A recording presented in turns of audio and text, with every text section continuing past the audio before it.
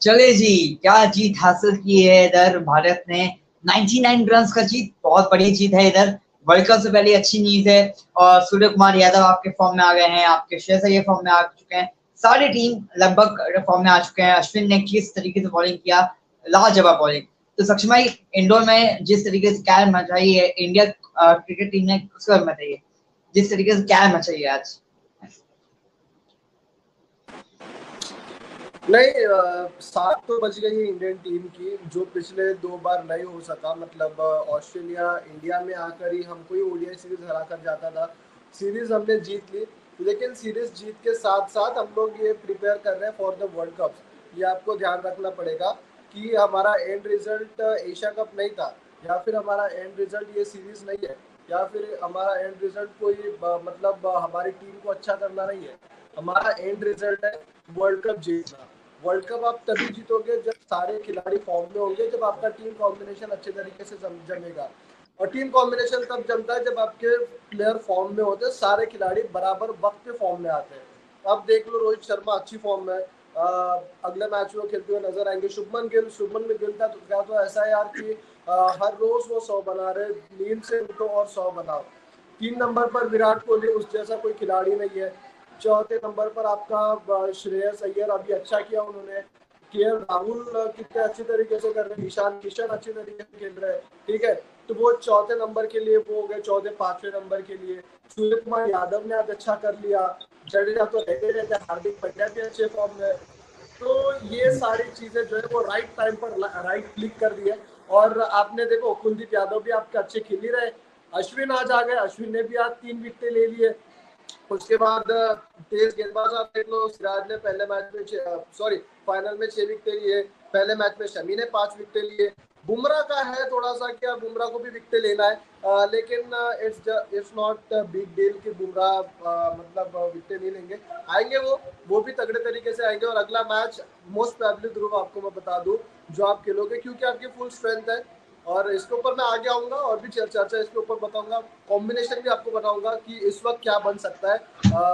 लेकिन आपको अगले मैच आप वही टीम के साथ खेलोगे जो आप वर्ल्ड कप की पहली 11 कराओगे। और हमको कल ही मतलब थर्ड ओडीआई में पता चल जाएगा कि क्या होगा। हम प्लेइंग 11 वर्ल्ड कप के पहले मैच के लिए अगेंस्ट ऑस्ट्रेलिया। लेकिन लास्ट में जिस तरीके से स्टीन हैबर्ट ने मारा रन, हाफ सेंचुरी लगाई, उसको बताइए।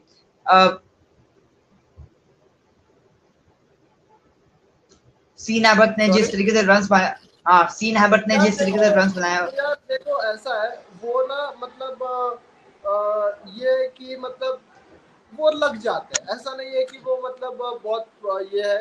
लंबे शॉट उन्होंने घुमाए, क्योंकि छोटा ग्राउंड भी है ना ध्रुव, और हमने अलाउंस दिया उनको वो रन बनाने के लिए। अगर हम लोग टाइट गेंदबाजी करते, शायद वहां पर कुछ चेंजेस हो सकते थे गेंदबाजी में। क्योंकि देखो, और कैचेस भी छूटे ना, 2 कैचेस छूटे, एक ऋतुराज ने छोड़ा, एक आपके शार्दुल ठाकुर ने कैच छोड़ा। तो कैचेस भी वहां पर छूटे उस वक्त, इस वजह से वो थोड़े से ज्यादा रन बन गए। 77 रन की पार्टनरशिप हो गई। अनुमान ये रोज आपको बनते हुए नजर नहीं आएगी। बिल्कुल एब्सोल्युटली। यहाँ पर इस मतलब आप देख सकते हैं वहां पर सीन एबर्ट ने सबसे ज्यादा रन्स लगाए, डेविड वार्नर ने भी शानदार खेला। तो आपको लगता है सक्षम है कि डेविड वार्नर जिस तरीके से खेल रहे हैं, साउथ अफ्रीका में देख लिया हमने कि उस तरीके से फॉर्म में है वो, तो आपको लगता है वर्ल्ड कप के पहले मैच में भी ये एक थ्रेट होंगे डेविड वार्नर?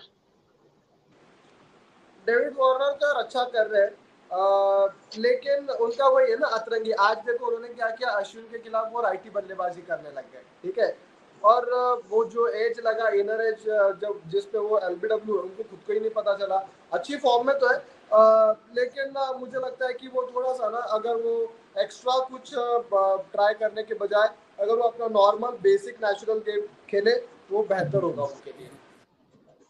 आज बहुत सारे मैच विनर्स थे, बॉलिंग्स में भी आप देख लिए अश्विन, बट किसको मिलना चाहिए मैन ऑफ द मैच? कौन है उसका हकदार? बहुत सारे आज मैच विनर। यार मैन ऑफ द मैच देखो, आपको पता है मैन ऑफ द मैच कैसे मिलता है? मैंने बताया था एक दिन बाय द वे आपको। मैं आपको उसमें नहीं पता था। है मैन ऑफ द मैच? अब देखो, ये मैं अपनी बात नहीं बता रहा हूँ, ये तो आकाश चोपड़ा ने बताया था किसी और शो पे कि जी मैन ऑफ द मैच ऐसे मिलता है कि जो पैनलिस्ट होते हैं आपके कमेंटेटर एंड ऑल, उसमें से एक चिट्ठी निकलती है। कि आज ही ये डिसाइड करेगा, ठीक है। उसका जो फेवरेट होगा, उसको जो अच्छा लगा होगा वो दे देगा। इसमें ये नहीं है कि यार कोई मतलब स्टैटिस्टिकली कोई देखा जाता है या फिर कोई डिसाइड करके दिया जाता है। एक बंदा वो नाम ले लेता है कि जी इसको, क्योंकि आज देखो आज क्या क्या कौन कौन है आपके कंटेंडर। गिल है, उन्होंने शतक जड़ा श्रेयस अय्यर ने, ठीक है। शानदार पारी खेली सूर्य कुमार यादव ने, ठीक है। तीन तीन विकेट लिए रविंद्र जडेजा और रविचंद्रन अश्विन ने। तो ये है, अब पता नहीं यार किसको मिलता है, लेकिन आप डिजर्विंग अगर बोलोगे तो यार मैं तो कहता हूँ सबको दे दो यार, सबको दे दो, क्योंकि आज ऑलराउंड प्रदर्शन था। किसी को मैं ये नहीं बोलूंगा कि यार रेट नहीं कर सकते कि किसी का मतलब, देखो इंडिविजुअली श्रेयस अय्यर को भी चाहिए था कि यार वो भी रन बनाए, उन्होंने रन बनाए।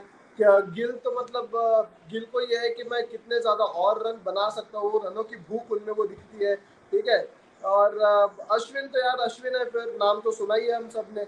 By the way Yuzi Chahal ने भी ट्वीट कर दिया कि अश्विन नाम तो सुना होगा करके, ठीक है। और देखो ये अच्छी बात है, somebody like Shikhar Dhawan, somebody like Yuzi Chahal, कि उनके जगह पे कोई खेल रहा है and they are appreciating that performance, ठीक है। जैसे शिखर धवन जो है वो शुभमन गिल के प्रदर्शन को अप्रिशिएट कर रहे हैं, यूजी चहल अब अश्विन के जो है वो प्रदर्शन को अप्रिशिएट कर रहे हैं। तो ये काफी अच्छी बात है कि खिलाड़ी जो है वो जिनके जगह पे खेल रहे हैं वो उनको अप्रिशिएट कर रहे हैं।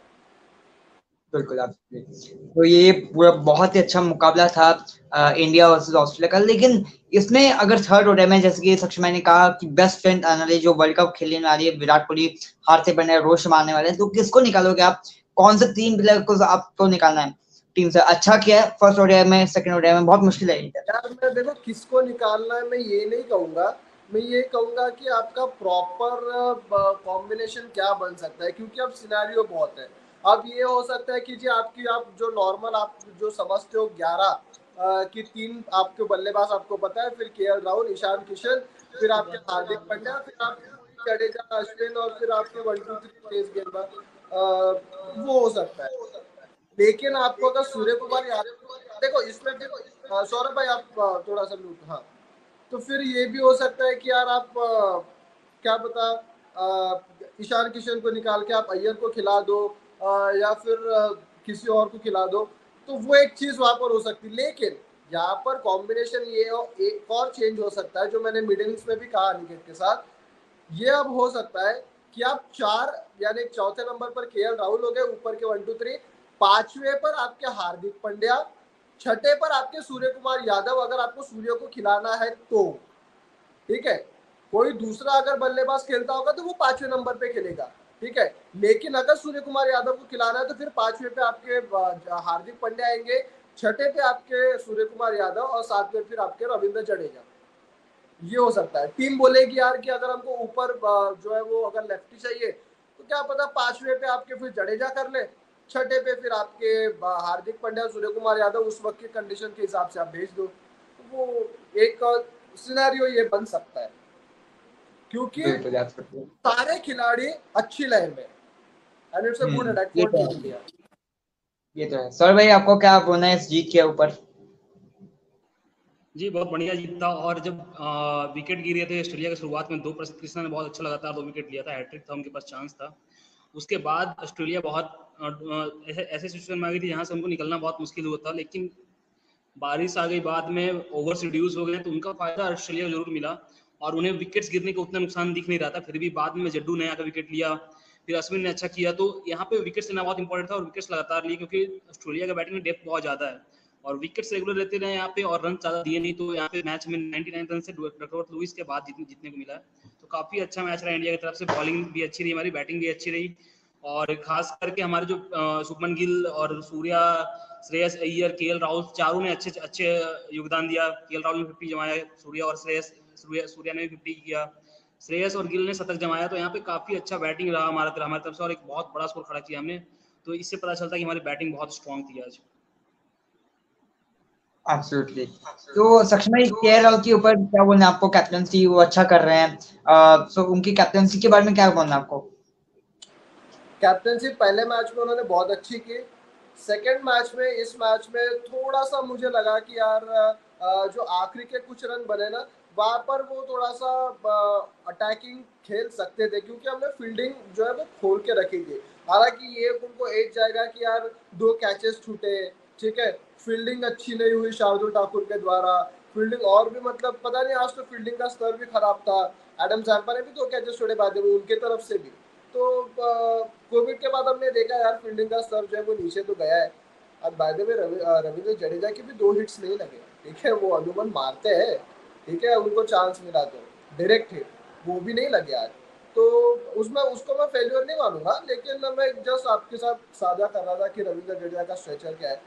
तो हाँ अच्छी की है, कप्तानी अच्छी की है, लेकिन lot to work on it. और क्या पता ये अगर पूरी मैच होती तो हमको और भी अच्छे से पता चल सकता था कि कप्तानी कैसे, क्योंकि यहाँ पर 33 ओवर का आपका मुकाबला हो गया, जब 9 ओवर हो चुके थे, 56 पर 2 थे, बचे ही क्या था, बचे ही आपके कुछ 24 ओवर आपको डालने थे, ठीक है, 24 ओवर में यार 200 के 260 रन कुछ आपको बनाने थे, तो मुश्किल होता है ना। एब्सोल्युटली। सौरभ भाई आपको बिल्कुल। क्या लगता और है कि केएल राहुल पे बोल देता हूँ मैं। केएल राहुल की कप्तानी पे जैसे सक्षम ने कहा सही है, क्योंकि आपको असली कप्तानी जब तक होती है तब चेक होती है जब आपके पास सिचुएशन ऐसा हो जहाँ पे आपको बॉलर्स को यूज करना हो और इंपॉर्टेंट कहाँ पे रन जा रहे हैं, कहाँ पे विकेट निकालना है, वहाँ पे इंपॉर्टेंट सिचुएशन आते हैं। जैसे कि लास्ट में एंड में 40 से 50 ओवर के बीच में इंपॉर्टेंट होता है वो।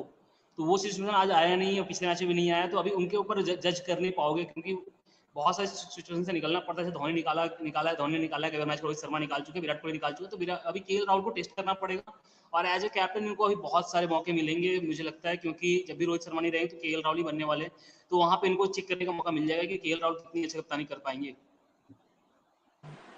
नहीं लेकिन अब देखो, अब ऐसा है कि अब क्योंकि थर्ड मैच में आप ऑस्ट्रेलिया के खिलाफ यही रहेंगे, रोहित शर्मा आएंगे वापस, फिर वर्ल्ड कप, और वर्ल्ड कप के बाद तो हमको सभी को पता है यार कि अगर मतलब अगर हार्दिक पांड्या को बनाना है तो क्या पता हार्दिक पांड्या आपके फिर ओडीआई की भी बन जाए ना, एक वही व्हाइट बॉल वाला, कि एक ही कप्तान व्हाइट बॉल का, क्या पता हार्दिक पांड्या ही बन जाए फिर फुल टाइम कैप्टन। या ऐसे हाँ कर लेकिन सकते एक हैं हो कि सकता है किसी ने हार्दिक पांड्या और केएल ओडीआई में बन सकते हैं, ऐसे भी कर सकते हैं बीसीसीआई। यार बिल्कुल। नहीं देखो ओडीआई में पांड्या का बनना काफी मुश्किल है मेरे हिसाब से, और टी20 में पांड्या है, लेकिन ओडीआई में केएल को ही ट्राई किया जाएगा या किसी और को, लेकिन पांड्या बहुत मुश्किल है कि ओडीआई में कप्तानी करे। नहीं, लेकिन फिर ये गलत कर रहे हो। आपने विराट कोहली को क्यों निकाला था? आपने विराट कोहली को इसी वजह से ओडीआई से निकाला कि जी अगर आप टी20 में नहीं कर रहे हो तो एक व्हाइट बॉल का हमको कप्तान चाहिए। तो फिर उस बेसिस पे अगर टी20 के कप्तान हार्दिक पांड्या है तो फिर उस बेसिस से आपके ओडीआई के भी कप्तान हार्दिक पांड्या ही जाएंगे। और हार्दिक पांड्या खेलेंगे यार, डोंट वरी अबाउट इट, वो खेलेंगे। जब वो एज अ कप्तान खेलेंगे ना, आप देखना उनके बावजूद और 6 बॉलिंग ऑप्शन आपके पास रहेंगे, क्योंकि वो खुद को अच्छी तरीके से यूटिलाइज करेंगे। आप नोटिस करना, आप देख लेना, जब हार्दिक पांड्या कप्तान बनेंगे अगर ओडीआई के, उनके उनको छोड़ के, मैं उनको नहीं कंसिडर कर रहा, उनको छोड़ के और 6 बॉलिंग ऑप्शन आपके पास रहेंगे, अब देख लेना। बिल्कुल। Absolutely. Man of the match कौन जीता है सक्षम है, अगर हो चुका है पोस्ट मैच प्रेजेंटेशन तो? यार मैंने नहीं देखा है, मैं आपको 2 मिनट में देख के बताता हूँ। तो आज एक अच्छा मुकाबला था। और तो सौरभ भाई, वर्ल्ड कप में आप देख लीजिए, इंडिया एक अच्छी स्ट्रॉन्ग टीम लेकर जा रही है, जो सब लोग फॉर्म में आ चुके हैं, गिल सब टॉप ऑर्डर से लेकर स्लो ऑर्डर। तो क्या गलतियां आपने नोटिस किया during Asia cup as well as ODI world cup, जो भी सॉरी बायोटर सीरीज में, क्या बिल्कुल, देख लो, हम लगातार मैच जीत रहे हैं और हमें बांग्लादेश से हराया बीच में, उसके बाद ऑस्ट्रेलिया को 2 मैच हराया हमने, पाकिस्तान को हराया, श्रीलंका को हराया, तो सारी अच्छी टीमों को हराया, लेकिन बांग्लादेश भी ने हमें हराया। तो वहाँ पे आप गलतियां चेक कर सकते हो कि हमने कहाँ लैग कर रहे हैं, क्योंकि जब सिचुएशन बुरी हो ना, क्योंकि शुभमन गिल लगातार परफॉर्म कर रहे हैं, शुभमन गिल अगर आउट होते हैं तो मिडिल ऑर्डर अच्छा परफॉर्म करना पड़ेगा।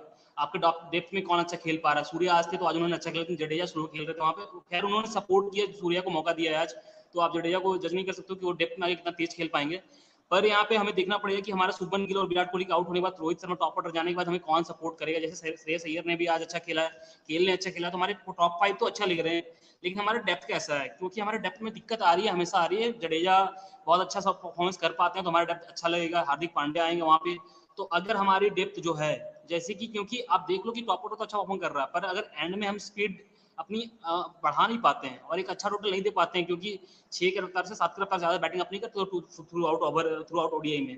तो अगर एंड में हमारे पास फिनिशर्स अच्छे हो ना, तो हमारे जैसे कि आज बड़ा स्कोर बना, बड़ा टोटल देने के काबिल बन पाएंगे। तो हमारे डेप्थ में थोड़ा सा प्रॉब्लम मुझे लग रहा है। अगर जडेजा अच्छे फॉर्म में आ जाते हैं, अगर एक दो अच्छा परफॉर्मेंस दे पाते हैं, तो वो प्रॉब्लम भी मुझे ठीक ठाक लगेगी इसके आगे से। हाँ बिल्कुल एब्सोल्युटली। और लोअर ऑर्डर तो सबसे वो ही है, मैंने बात भी किया ताविश भाई के साथ पॉडकास्ट में, वो भी बोले कि हमारा जो लोअर ऑर्डर है बहुत ही पुअर है, उसमें काम करने की बाकी है। सक्ष भाई पता चला कि कौन है मैन ऑफ द मैच? अभी चल रही है, पोस्ट मैच प्रेजेंटेशन सेरेमनी चल रही है। ओके। सो सौरभ भाई, आपको लगता है कि ये टीम अभी स्टेबल अच्छी है, स्ट्रांग है वर्ल्ड कप जीतने की? बिल्कुल। और आप देख लो, अश्विन के आने पे बहुत सारे सवाल उठे थे, तो उनका जवाब में हमारे कोच राहुल द्रविड़ ने कहा था कि हमारे दिमाग में पहले से अश्विन थे, लेकिन अश्विन ने आज परफॉर्म भी अच्छा किया, तो आप अश्विन पे सवाल भी नहीं उठा सकते हो। तो अश्विन को मौका मिला, वर्ल्ड कप खेल रहे हैं अश्विन, लगभग तय हो चुका है। तो देखते हैं कि आगे क्या होता है, क्योंकि स्टेबल तो देख लो, आप किसको खिलाओगे? कुलदीप इस मैच में थे नहीं, जडेजा खेल रहे थे, तो आप क्या 3 स्पिनर्स खिला पाओगे अगर अश्विन को टीम में रखते हो? तो टीम तो स्टेबल है, हमारी जीत रही है, पर टीम 11 मेरे को थोड़ा सा डाउट लग रहा है कि अभी कौन स्पिनर्स में आएगा। जडेजा बाहर होंगे कि कुलदीप खेल रहे हैं, या हम 3 स्पिनर के साथ जाएंगे तो शार्दुल ठाकुर बाहर हो जाएंगे। तो देखना पड़ेगा, क्योंकि हार्दिक पांड्या आ जाएंगे तो आप 3 फास्ट बॉलर्स और 3 स्पिनर्स खिला पाओगे उस समय। तो अभी फिक्सचर मेरे को लगता है टीम 11 फिक्स नहीं हो पाएगी, सारे मैचेस कौन खेल पाएगा, क्योंकि अश्विन के आने के बाद थोड़ा सा समीकरण बिगड़ते हुए दिख रहा है मेरे को। चलो अच्छा, एक बात जो प्लेयर ऑफ द मैच बन गए थे Shreyas Iyer. Hello, I am audible?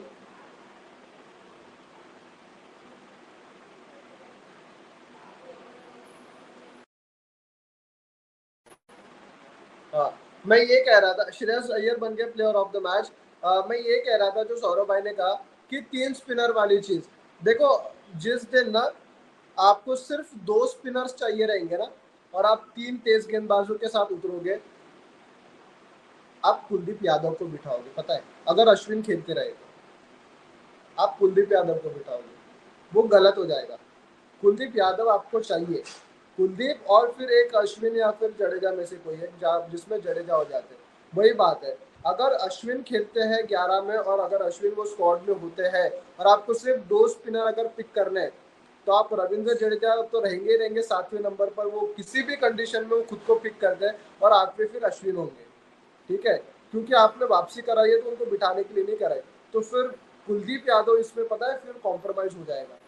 इस वजह से वही है ना कि देखो, जब एक्सपीरियंस खिलाड़ी आपके इसमें आता है ना, स्क्वाड में आता है, ड्रेसिंग रूम में आता है, तब जो थोड़ा सा लोअर एक्सपीरियंस है, या फिर जो थोड़ा सा मतलब ये है ना कि टीम में कभी भी बाहर अंदर बाहर हो सकता है, वो खिलाड़ी खुद को इनसिक्योर समझता है।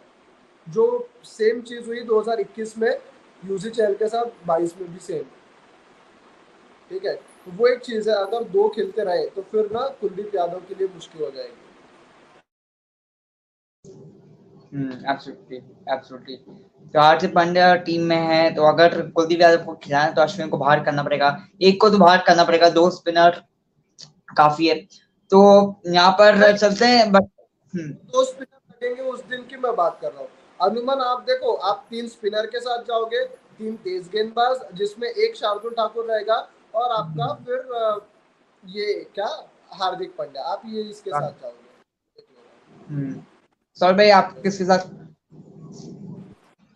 बिल्कुल देख लो, शार्दुल को अगर आप 3 फास्ट बॉलर्स खिला रहे हो, क्योंकि बुमराह और सिराज तो खेल रहे हैं वहाँ पे, और उसके बाद हार्दिक पांड्या, ये 3 फास्ट बॉलर्स आपके पास खेल रहे हैं, तो आप स्पिन ट्रैक पे 3 स्पिनर्स खिला सकते हो या 2 स्पिनर्स खिला सकते हो, शार्दुल ठाकुर को ऐड कर सकते हो। तो अभी मेरे हिसाब से कुछ वहाँ पे टीम का ही फैसला हो या मैनेजमेंट का फैसला होगा कि आप किसको खिलाना चाहोगे। मेरे ख्याल से शार्दुल ठाकुर बहुत सारे मैच नहीं खेल पाएंगे, अश्विन को मौका मिलेगा, और स्पिनिंग ट्रैक रहेगा तो 3 स्पिनर्स का उतरने की कोशिश करेगी टीम इंडिया, तो शार्दुल बाहर हो सकते हैं मे बी।